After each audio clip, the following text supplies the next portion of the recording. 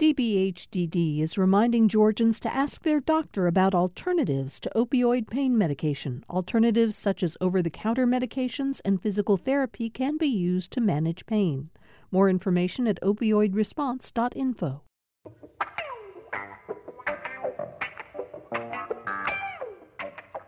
Well, we've made it to the end of another week here on Political Rewind.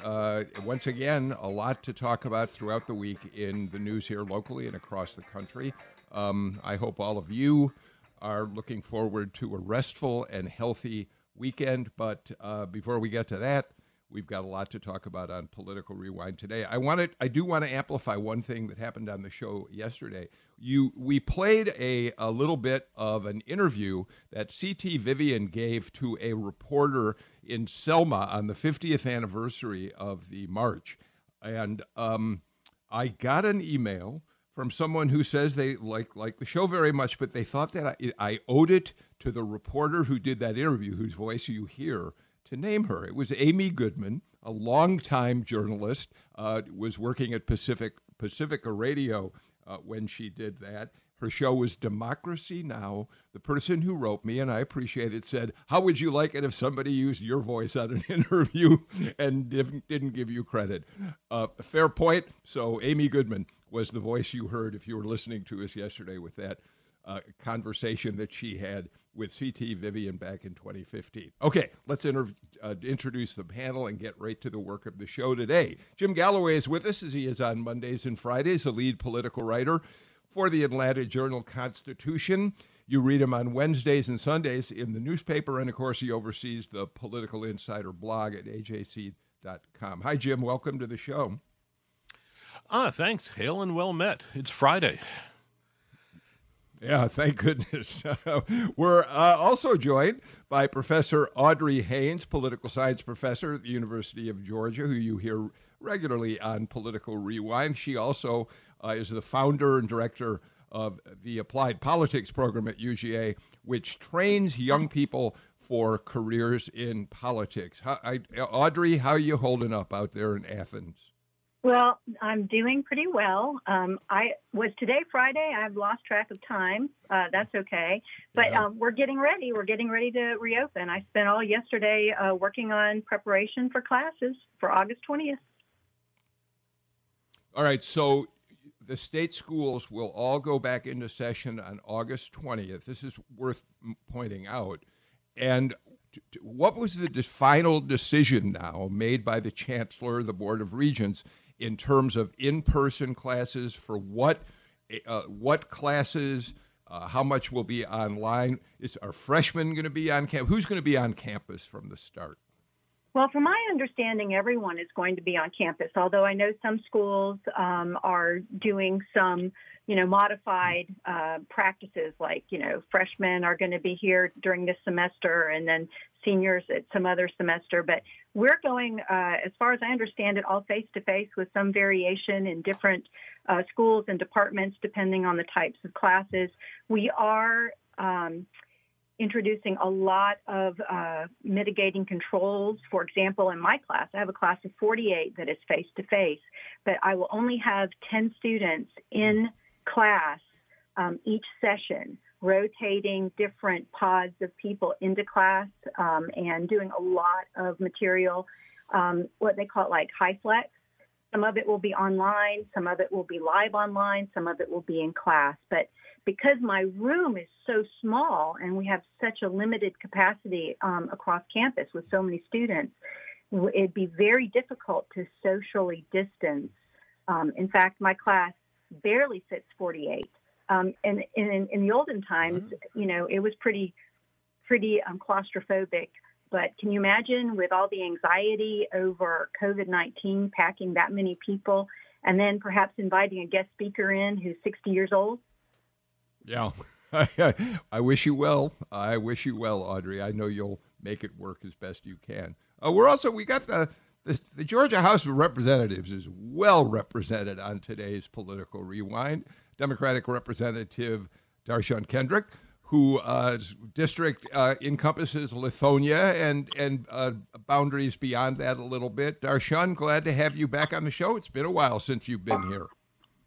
It has. Thank you. Yeah, I'm proudly serving over 54,000 Georgians in East DeKalb and South Gwinnett, born and raised here in the great state of Georgia. So happy to be back on the show. Yeah, you're a DeKalb. You went to high school in DeKalb County, didn't you? I did. One of the at the time I went to that high school, it was a 30% graduation rate, and I think they're up to 70% now. So I have quite an interesting story. I'm going to write a book after the legislature. Chuck is going to be my first person to buy it. Well, when you mentioned Chuck, we're talking about your colleague across the aisle, Representative Chuck Efstration, who represents Decula. Chuck, I'm very happy that we were able to get you on the show today for a lot of reasons, but Decula really is the heart of your district, right? I think I-85 runs along the kind of the northeastern border of the district, 29 kind of runs right through the center of it, and then 316 cuts across the southeast edge. Have I got that about right? That's right, Bill. Thank you so much for having me today. Excited to be with you all. And districts northern and eastern Gwinnett County, Decula, part of Lawrenceville, Hamilton Mill area, Harbins area, all in Gwinnett County. And you know the state highways well through that. Yep. Thank you. Yeah. One of the reasons I'm really glad, Jim, to have both Darshan and Chuck on today is that they're both on the Judiciary Non-Civil Committee, which is taking up an issue that has become much more high profile since the killing of Ahmaud Arbery earlier this year. And that issue, of course, is the notion of citizens' arrests. Gregory and Travis McMichael, the father and son who were first implicated in the shooting death of Arbery, and then later William Bryan, certainly the McMichaels, if not Bryan, who is in a slightly different position, were able to make arguments that at first had law enforcement sort of giving them an immediate pass on this killing, that they were trying to make a citizen arrest, right, Jim? Right. Well, that was one of the actual arguments that a prosecutor, even as he was disassociating himself with the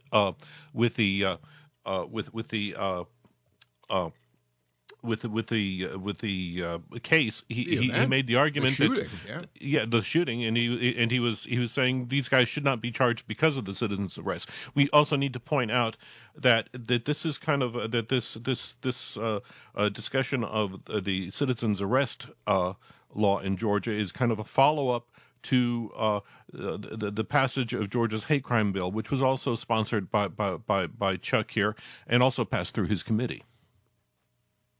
I want to mention that, Chuck, and I was going to do it in the introduction, but I assume it would come up in our conversation about citizens' arrest. We haven't had you on the show in the context of having passed that hate crimes bill, and we can fold that into our conversation about citizens' arrest. You were a Republican member of the House last session, finally able to get real momentum behind a measure that had been argued since about 2003, 2004 was needed in the state of Georgia. The legislature had rejected it consistently. You were the one who brought it back last year, and just at the end of this session, we're able to pass it. So before we even talk more about how that plays into citizens' arrest, give us a couple minutes about the effort that finally went into getting a hate crimes bill in this state. Well, thank you, Bill. I was really honored to work on historic legislation like this. Georgia passed a hate crimes law in 2000, and as you just identified, in 2004, the Georgia Supreme Court held the law to be unconstitutional. And since that time, for 16 years, there have been efforts to pass a hate crimes law for Georgia because we were one of only 4 states without a hate crimes law in the books. So at the end of 2018, I started working on this issue. Republicans and Democrats had introduced bills, but had never passed either body of the General Assembly with a hate crimes bill, and since 2004. And I went to Dean Calvin Smyrie, a great leader in the State House, and also Representative Karen Bennett, the chair of the Legislative Black Caucus, and other members. And I introduced a bipartisan bill, an anti-hate crimes bill, to address the issues that the Supreme Court had with the law that was on the books at the time, and to build political consensus and unity to get this passed. So I introduced the bill in 2019 before there was a lot of attention on the issue like there has been in 2020. The bill actually passed the Georgia House in 2019 and was sitting in the Senate until we resumed the legislative session in the summer of this year. And the state Senate then passed a bill, and the governor signed the bill on the last day of the General Assembly session. So I was honored to carry the bill and to have introduced it. I really appreciate the outpouring of support and communication about just how historic this is. And I've spoken with folks who have been involved in state government for decades and talked about the efforts that have been in place to get this done. And Georgia now has a hate crimes law on the books. And I think that that's a really wonderful message to send, that Georgia's no place for hate. We are too great to hate, and we have a hate crimes law on the books now to reflect that. Darshan, one of the things that finally, the House passed the bill last year because you had a speaker who wanted to see it pass. But one of the events in the Ahmaud Arbery slaying that really, I think, helped push it over the top in a Senate that was somewhat reluctant is we learned that probably one of the last things Ahmaud Arbery heard before he died was the younger McMichael, the son, yell a racial slur at him, which is just a horrifying thing to contemplate. But I think the fact that that was a racial crime, Darshan, certainly had some impact on those who were at least a little reluctant to give final passage to this bill this year, right? Yeah, that, and I think coupled with, just where we are as a nation with Breonna Taylor and George Floyd and all these different things that are happening, I think it culminated to something that happened in our backyard here in the state of Georgia and brought it to the forefront. And, I tell people the hate crime legislation was only the beginning. It's not the end. I'm very happy that it passed, and I rejoice with everybody that it passed. But it would not have stopped this crime that happened in Ahmaud Arbery case, and it doesn't happen go into effect retroactively. So it's not like the prosecution can charge them with, an additional hate crime legislation. So it really is just the beginning of sort of criminal justice reform as we know it. But I'm certainly glad that it passed. It's unfortunate that this had to happen in order to bring people from the other side. But I'm certainly happy that we have gotten to a point where we see the need to pass this type of legislation and to prevent Black and brown people from being shot down in the streets. A question for both of you, Darshan and Chuck. What specific? Help us kind of plow into the weeds a little bit. What specific changes are we talking about? Repeal of the entire law, or are we talking about significant changes here?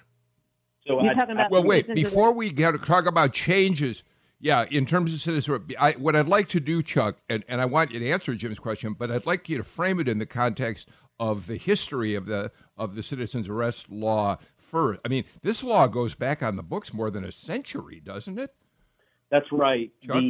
After passage of the hate crimes bill, we have turned our attention to a discussion about the citizens arrest statute. And the committee that I chair, Judiciary Non-Civil, has been holding hearings. We've already had 2 hearings since the legislative session ended to really look into this issue. The concept of citizens arrest was established under common law going back centuries. And it was codified in Georgia in the 1860s. There have been relatively minor updates to the statute since that time. And so the real question has been, first of all, when is this statute used, if ever? And secondly, does it need to continue to be on the books? Now, every state, it's my understanding, has a citizens arrest statute on the books. So the fact that we're really taking this up, I think, distinguishes Georgia and shows that we are working to be proactive to make sure that laws that are on our books need to be there. And ultimately, the discussion has really turned in our committee meetings to the difference between an arrest and detaining someone. So if a citizens with the prevalence of law enforcement in modern society with the availability of cell phones, citizens don't need to perform arrests, and actually they don't. We found in practice that's just not happening. Detaining is really the issue in very limited circumstances, and that discussion, I think, has really shown there's really bipartisan consensus to update the law, which includes a repeal of the statute and an update of the underlying code. This is one of the indications that, and people have talked about this with our state legislature before, that, even though we are a part-time legislature, there is a lot of thought given to the growth of the state, the perception of the state, the reputation of the state. And this is one of the things I think that will add to the credibility when people talk about working to, reflect and represent all of the members of this state well and making some progress, real progress in this area, especially in, racial relations and advancing equality. So this is a very important step, and it's a good thing that we have so many good people, including the two legislators who are here working on it. But laws like this can often be abused, and, the intent may have not always been the best. So it's a good thing that we are advancing and will probably lead other states in this. Darshan? So I just wanted to provide, some hard facts and context. I appreciate the chairman giving that overview, but let's be very, very clear about who this law was used towards in the 1860s, which is the decade of the Civil War, beginning and ending. It was used unjustly to hunt down Black people, pure and simple, full stop. And I'm thankful that during the committee hearings, we've had great people like the president of the NAACP, James Woodall, who was able to give us some historical context about what the history of this bill is, so that going forward, we can understand why it needs to be changed and how we can do a better job to make sure that any laws that we have in the state of Georgia works equally among all citizens and is not used to target a specific group of people. So I just wanted to make sure that we knew that what we were talking about when we're talking about citizens arrest. I'm glad you put that into context for us. Thank you, Darshan. So let's go back to Jim's question, Chuck. As you've heard testimony in your hearings on this measure, can you give us a sense? Jim asked, is this going to look like a repeal? How much more specificity do you have now around just what you'd like this bill to look like, or is that still very much in the works? So I'll just tell you what summarize the testimony so far, and that has been that actual citizens' arrests do not really take place in modern society. It just doesn't happen. What does happen is if someone is suspected of shoplifting, loss prevention might detain that person. If someone has broken into a home, they might be detained by the homeowner while law enforcement responds. These are just some of the examples where there's limited circumstances where a private person might need to act so that law enforcement can do their job. And what we've heard is there's Republican and Democrat support and interest, as well as stakeholder interest, in a repeal of the citizens arrest statute and a replacement with a more definitive statute about the limited circumstances when that kind of detainer would be permitted. Now, this is an incredibly important policy area with major implications. And so I'm glad that we have several months before the 2021 legislative session to really get into the details of this and ensure that there is consensus to truly address the underlying issue and that we have the best possible policy, which can even be a model for other states in the future. Jim and Darshan, of course, can elaborate on this, but Jim, you and I certainly both we followed legislators and, in fact, had some of them on the show in the aftermath of when the hate crimes bill was being debated. And, Jim, we heard Democrats like Mary Margaret Oliver on the show talk about a package of reforms that included citizens' arrest. But Jim had a lot more reforms that especially the Democrats in the House, and the Black Caucus particularly, wanted to see moving forward. This is kind of just the first of those, Jim. Right. And Darshan, I mean, what's the appetite there that you're sensing for those other things? I mean, I'm thinking in particular of stand your ground. Because the Georgia law that says a non-aggressor in a confrontation has no duty to back off. Well, I would like, if I can make a clarification. So the Georgia House Democratic Caucus put out essentially 12 proposals. I serve as the Chief Deputy Whip of the Georgia House Democratic Caucus, and they came up with essentially 12 preliminary things of criminal justice reform they would like to see, and it's on my website and on the Georgia House Democratic website. Specifically, I have a bill that would limit qualified immunity for bad acting police officers and law enforcement officers. But a part of that package does include stand your ground laws, and I forget who the author of that is. But this has been stand your ground laws and trying to reform it has been a part of trying to be reformed in Georgia ever since Trayvon Martin, since I have been there.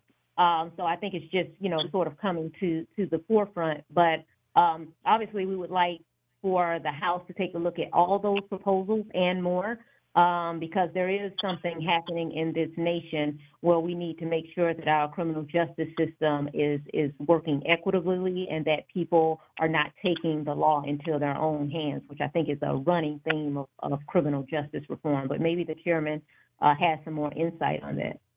Well, I think the issues that have been mentioned are definitely under discussion right now, and prosecutorial oversight has also been a real question that has been raised.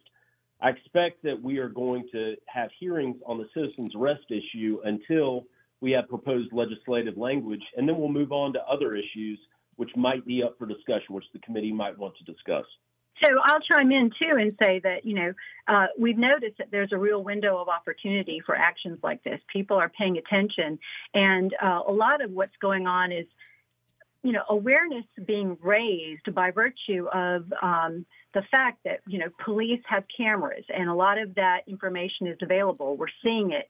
People have their cell phones and they're recording this. So the level of public awareness of what goes on is so visible, and lately it's been so visceral that it sort of created an opportunity for public opinion change, but also inward reflection. And there's plenty of data out there. Now that we have sort of the feeling and the visuals, if you look at the data can tell you that there have been a lot of actions and activities from within police departments that suggest these things need to be looked at, right?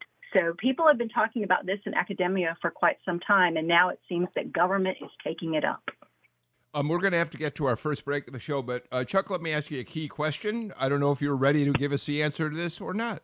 Has the speaker indicated to you, has David Ralston indicated to you that he looks favorably on an effort to do something about citizens' arrests, or are you waiting to have that conversation when you get a little further down the road?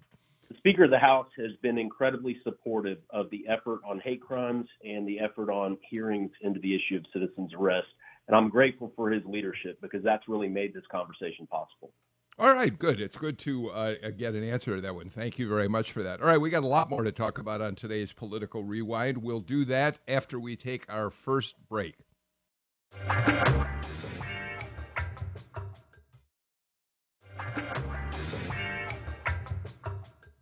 Joining us today, Representative Darshan Kendrick, Democrat from Lithonia, Republican Chuck F. Strachan from Decula, a Republican from Decula, Professor Audrey Haynes, and, of course, Jim Galloway.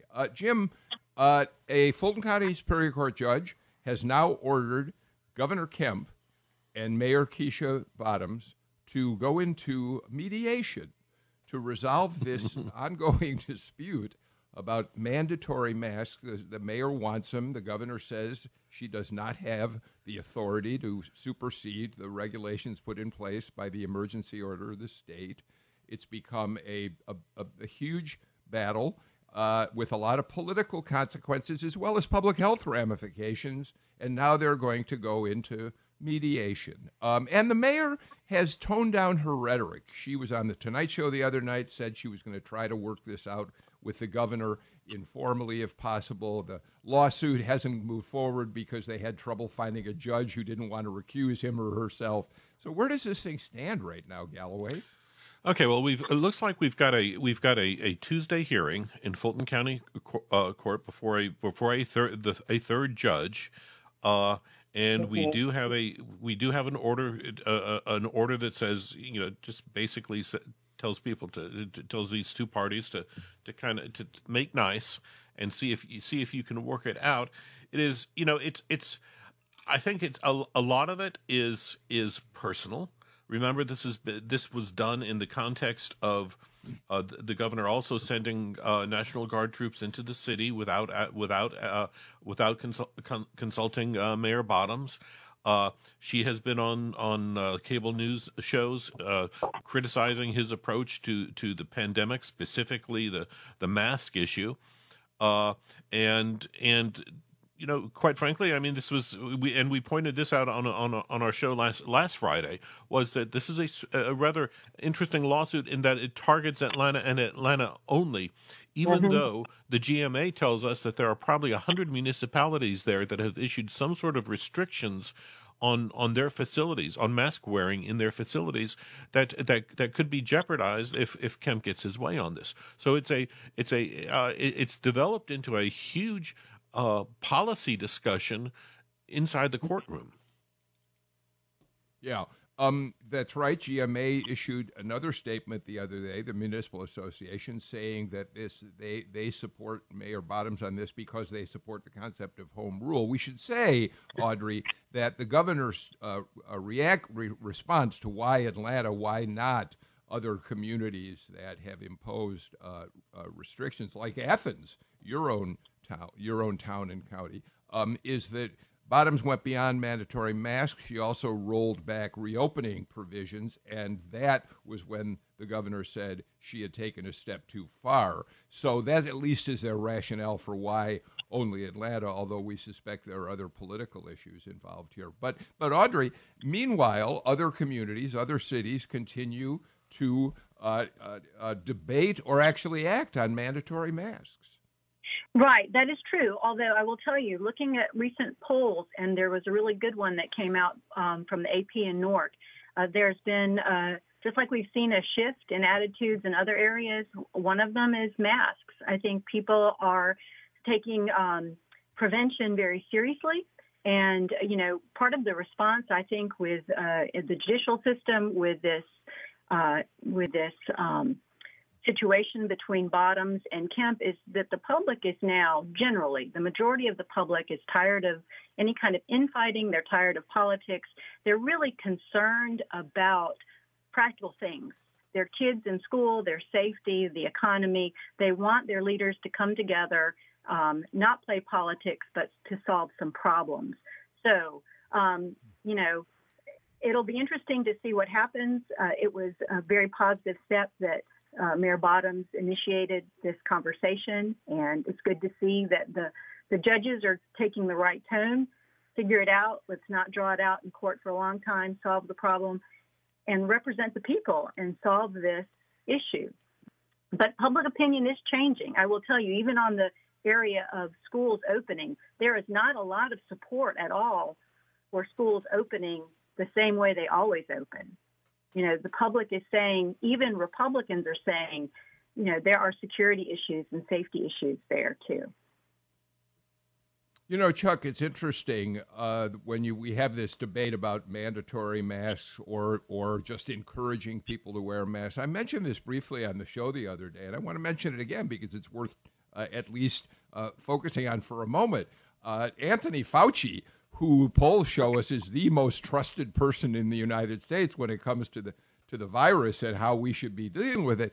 Fauci just earlier this week said he himself does not believe mandatory masks rules are going to work because he doesn't think they're enforceable. And so the most trusted guy on this subject says he likes the idea that people be encouraged to wear masks, but that it shouldn't be made mandatory. It's another example, Chuck, of Fauci simply not being part of the political fighting about all this, Chuck.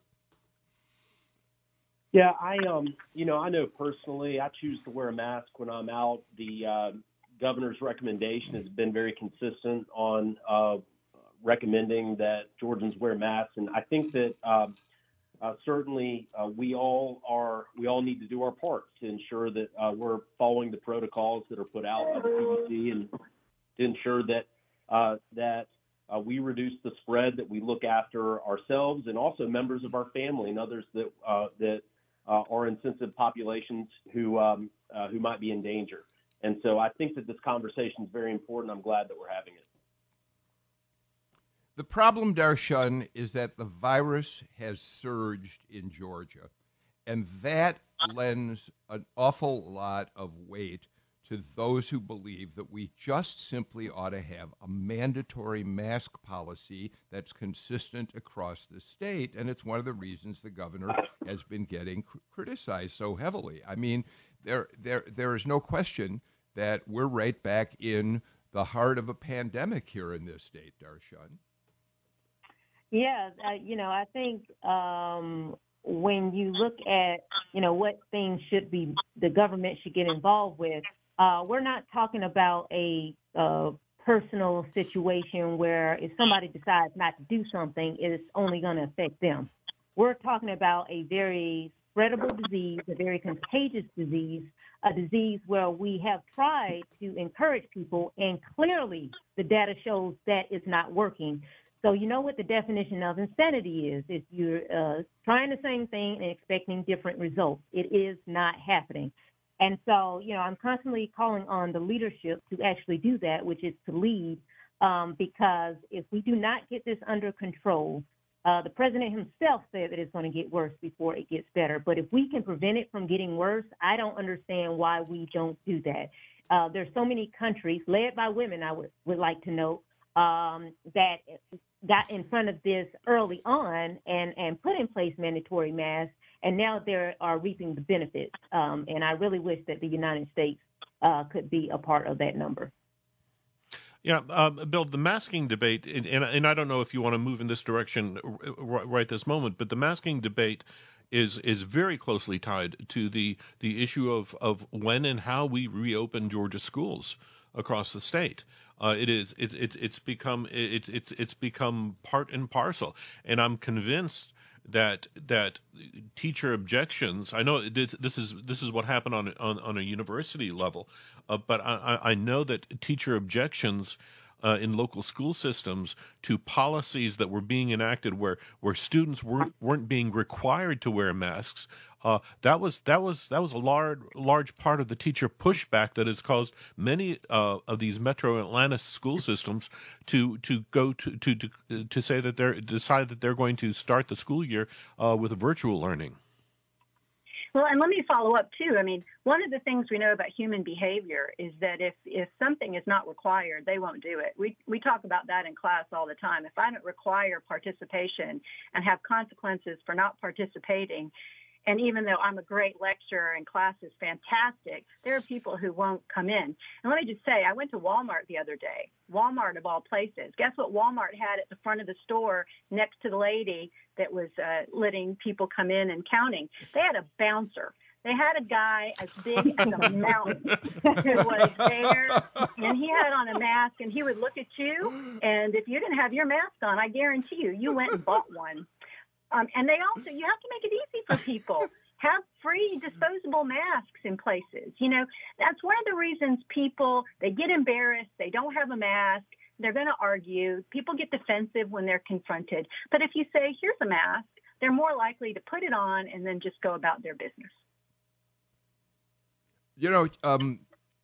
Jim, you knew exactly where I was headed, which was to talk next about how all of this impacts school openings. And Chuck, it is not inconsequential, I think, and you tell me if you think I'm wrong, that the state school board yesterday, which was offered an opportunity to discuss a proposal, to pass a proposal that would have actually set a later start date for state schools, would have said on September 8th, school will start.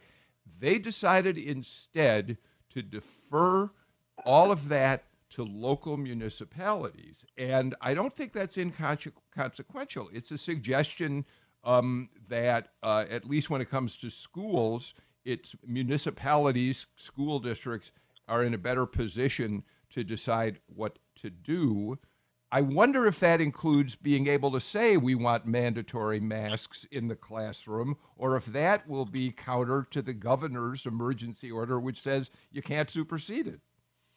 Well, these are obviously very difficult decisions. I think we can all agree upon that. And the focus that is in my mind, certainly I'm not part of the conversations the state school board is having right now, but it's that student safety is paramount, and the safety of their family members also is incredibly important.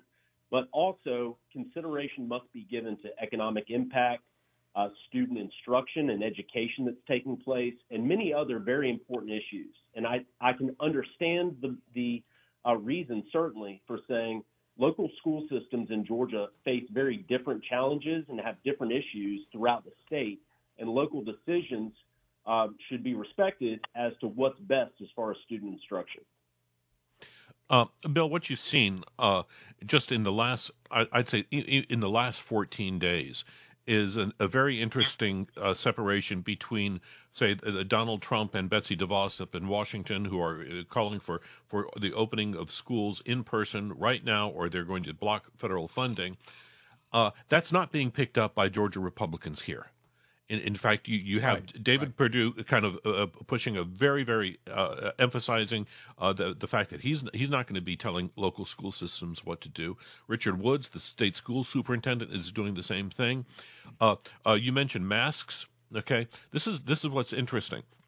Bill, I think Betsy DeVos and Trump were making their statements about July 12th or so. On July 15th, Governor Kemp issued that revised emergency order, the same one that specifically forbade cities and counties from issuing mask ordinances. In that same order, he gave local school systems the right to declare to require masks on everybody in the classroom, outside the classroom, on students, faculty, and staff.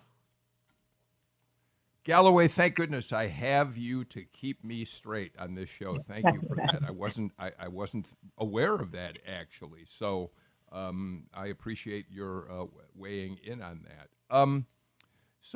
Amy, we can move on from just specifically talking about mask, no mask.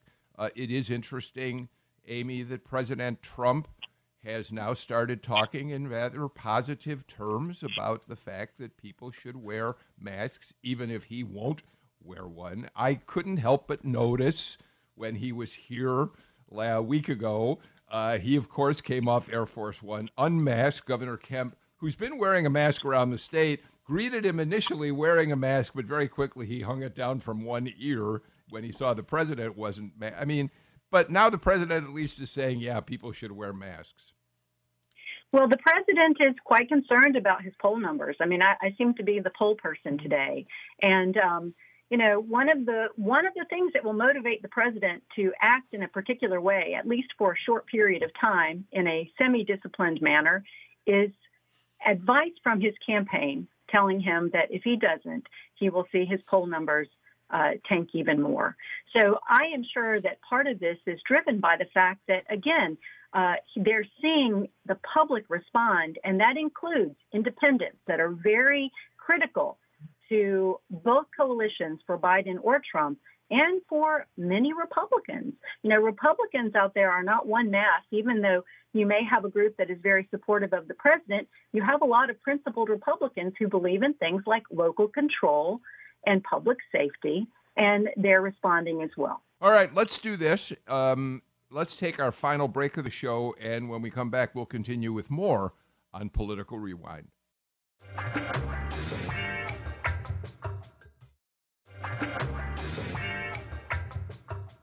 Hey, Jim Galloway, just to put a period on the conversation we were having before the break, you mentioned David Perdue.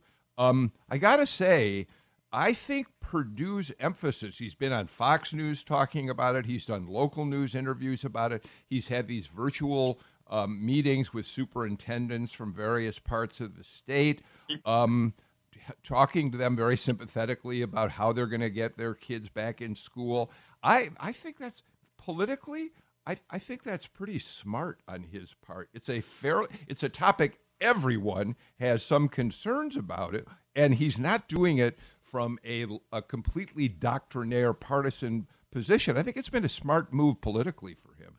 No, what it parallels what he did at this very time last year, when we had that spate of gun massacres in El Paso and near Pittsburgh and such. He introduced legislation to create a clearinghouse of best practices for controlling gun violence. This is what he's done here. He's established a clearinghouse for best practices when it comes to schools for the coronavirus.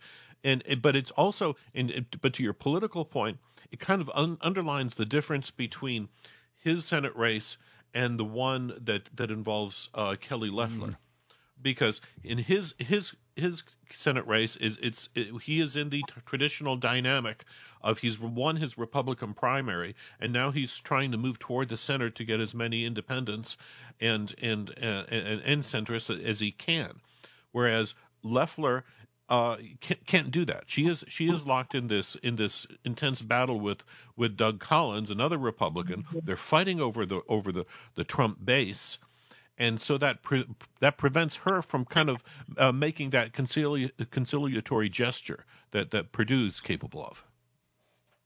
Let's follow up on just for a second. Chuck Evstration, do you want me to throw you in the lion's den on this one, the Kelly Loeffler, Doug Collins fight? Or would you rather stay on the sidelines for right now?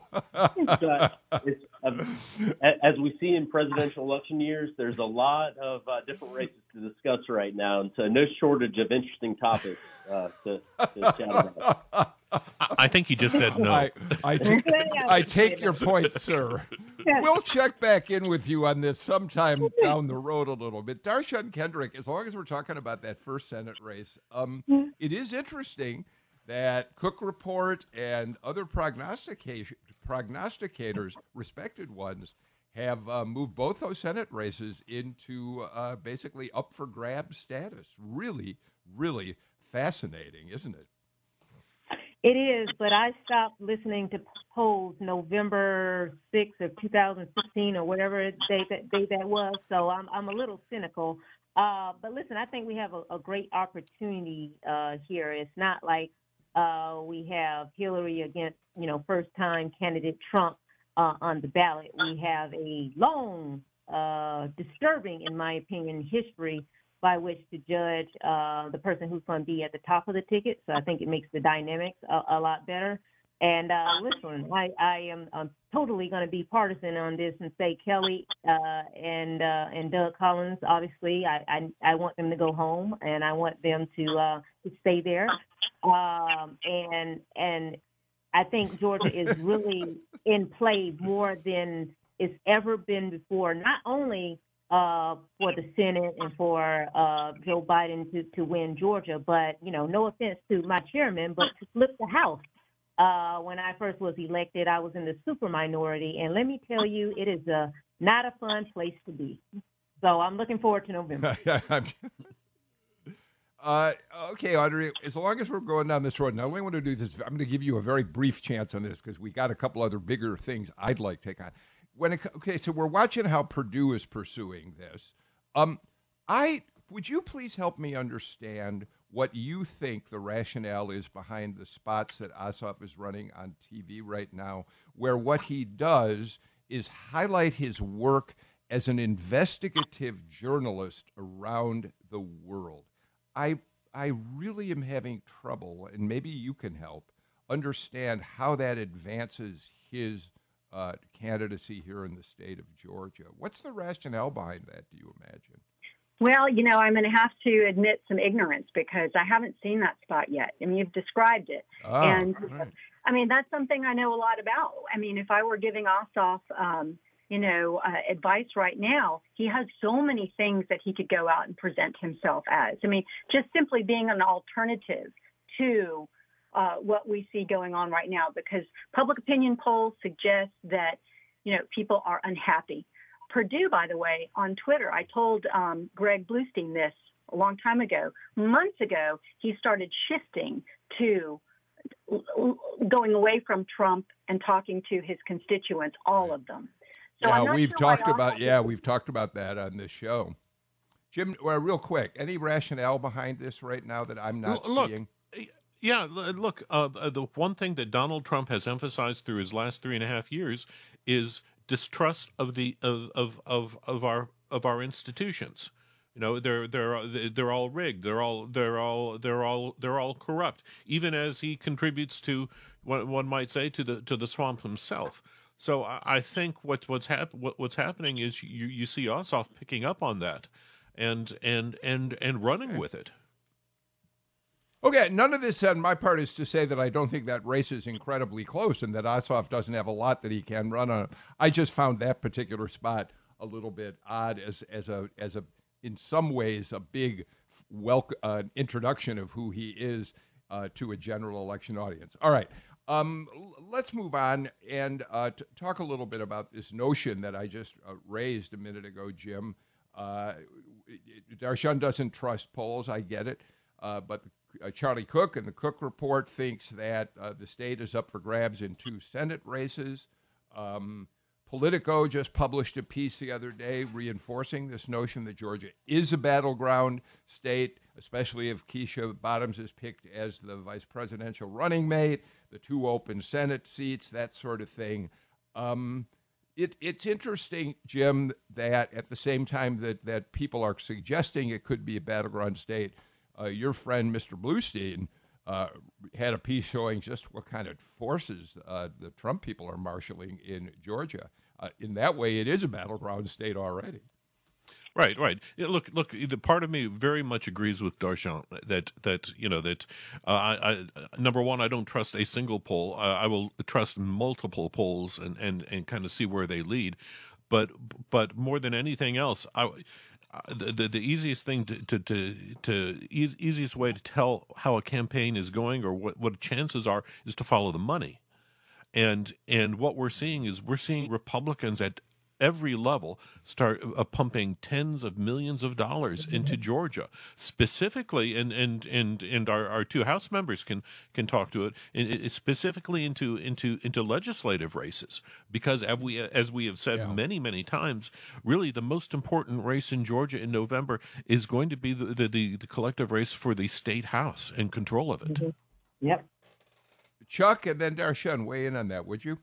Chuck? Yeah, I think every 2 years, every member of the state house is up for re-election. And being a presidential year with increased turnout and focus on the state of Georgia with the 2 U.S. Senate races, as you all have been discussing, and the real focus on state house races across the state, of course, we're going to see increased interest and participation. But I will just say, I think that in local legislative races, as Tip O'Neill used to say, all politics is local. When you interact with your community, you work on behalf of the community, you're known throughout, in my case, Decula, Lawrenceville, and work very hard locally, that many times is removed from the national debate and discussion. And knowledge of the work that legislator does in the Capitol can be very persuasive. And so in some ways we are removed from the national discussion in our local communities. Darshun? Well, I always boil down, particularly this state house race, to one word, and that is redistricting. I had the displeasure of going through it in 2011 when I just got to the legislature, and it is a nasty, very partisan process. No matter if it's Democrats in charge or Republicans in charge, it's a partisan process. And so making sure that Democrats flip the House and control drawing of those maps is essentially going to give us, for the foreseeable future, a preview of how power and money is going to be distributed throughout the state of Georgia. So when I think of Georgia House Democrats, I think of that one word, redistricting. I'd also follow up, too, and say that, the dumping of money is not just in the Democratic versus the Republican pot. We're seeing money being dumped into primaries and runoff elections within the Republican Party, where you see a split between strong Trump advocates and PACs that support him and PACs that support more of the chamber, the business orientation, trade. I mean, the Republican Party has its own divisions right now, just like the Democratic Party does, and they are both sinking in lots of cash in Georgia. Yeah, Bill, if I could jump in here, specifically in the 9th district congressional race and the 14th race, we're kind of in this semi discussion of what republicanism will look like in a post-Trump world. And you've got these forces who are saying it's not in Marjorie Greene. We don't see it in Marjorie Greene Taylor in the 14th district or Matt Gertler in the 9th because of their extremist views, and they're trying to make sure that Republicans kind of maintain that centrist label. It's interesting to have heard you, Chuck, just talk about how in a legislative race, it's much more about your local connections with your community, how they see in your work. But when it comes to the congressional race that you're dealing with up there, Darshan, you're in, I think you guys are in the same district, are you not? The question becomes how much of an impact the president's growing unpopularity is going to have on whether a Democrat or a Republican wins that the 7th District congressional seat, Chuck. Yeah, only a very small portion of my legislative seat is in the 7th congressional district, but we are certainly hearing about that where we are. Increased turnout, though, is to be expected across the board when you have Senate and presidential elections on the ballot as well. So no doubt that discussion will be had. And Darshan, you just got a little piece of it too in yours, I guess, right? Yeah. I just got the very northern end of it. All right, we're completely out of time. I have about 3 more topics that I couldn't wait to get to with this group. I'm not going to get a chance to because we have to move out of the way for the next NPR show coming up in a couple of minutes. In the meantime, thank you, Chuck F. Strachan, Darshan Kendrick, Audrey Haynes, Jim Galloway. I really enjoyed having you on the show today. Galloway, you and I are back on Monday with another Political Rewind. Until then, take care and please stay healthy. See y'all on Monday.